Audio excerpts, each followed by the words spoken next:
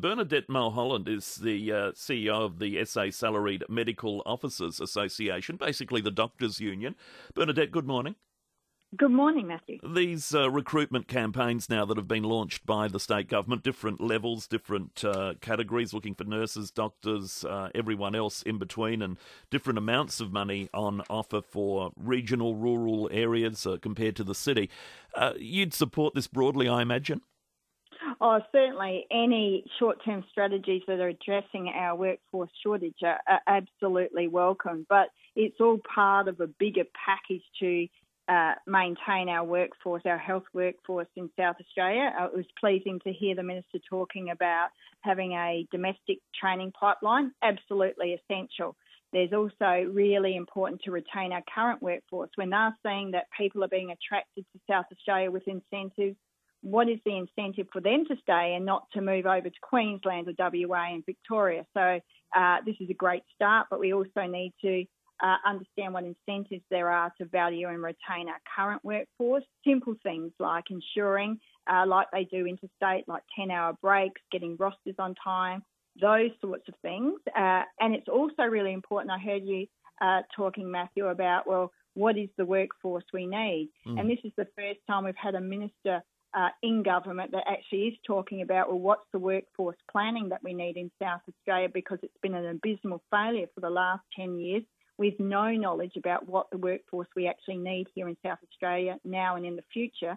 And with so many beds set to open over the next 5 to 10 years, we really need to get our skates on and get this done and get this work done and get people into South Australia. To Christine's point, I think you might have been on hold on the tail end while I was talking to Christine, who rang in about her granddaughter and not being properly diagnosed by a doctor who'd come from overseas on redback spiders. And you think of, okay, go home, take an aspirin. Well, no, it's more serious than that.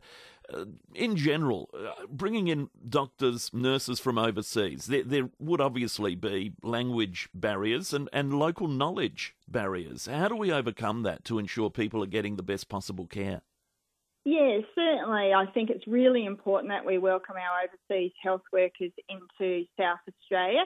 We're always going to find that there may be some shortages of knowledge, and that's why we build into our system a really rigid process to make sure that we bring in our overseas health workers up to speed of the expectations of the community.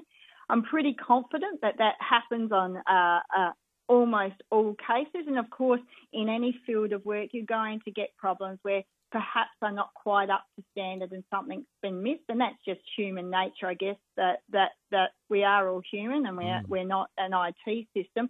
So it's really important that when overseas doctors come in, that we make sure that they're trained, that they're set to capacity, and we're not setting them up for failure. There are a lot of things in our system that require fixing, such as onboarding and visas we heard the Minister talk about. Yep. So, I just think we need to have confidence now and build into our health work system from overseas, make sure we've got a good domestic package going and that we're confident with our workers. And look, many of the overseas doctors I meet, I'm very confident in their skills base and they're very good for South Australia. Excellent. Now, recruitment planning that you mentioned, how many do you think we need in terms of doctors? What do we need in our health system? Oh, look, and that's the worrying thing. We simply just don't know. I talk to hospital sites and they say, look, we don't even have that information available. We should have been doing this 10 years ago. And I think that's where the administration of health systems have really let us down. It's not just in South Australia, but I speak to my interstate colleagues about the same issue. But we have been let down. We just simply don't know. And that's really concerning because we want to make sure we've got we've got enough workforce to be able to provide the healthcare to the community. And we know we don't have that. But what we don't have the administration doing is, well, what do we need?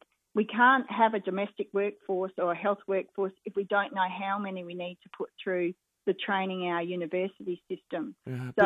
It's disconcerting. You must have a ballpark, though, because, I mean, you look at the code whites from the last couple of days, and as I said, 180-odd% overcapacity in EDs, and clearly that represents a shortage. It goes to what we've talked about before, and the fact doctors are burnt out because they're working long hours and short breaks and back at work the next day after not enough time off, and another long day, and so the cycle repeats ad infinitum. So, is it 500? Is it 1,000, 2,000, 5,000? What do we need?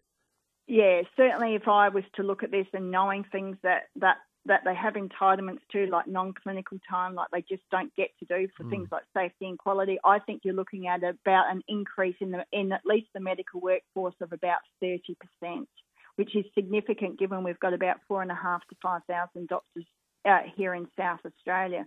So we're probably looking at least, middle ground is about 30 to 35%, so Matthew. That's but around 2,000 more. Evidence. Yeah, correct. Gee, all right, that's a lot. We're well behind. Thank you, Bernadette. Appreciate it. Thank you. Bernadette Mulholland there, SA Salaried Medical Officers Association.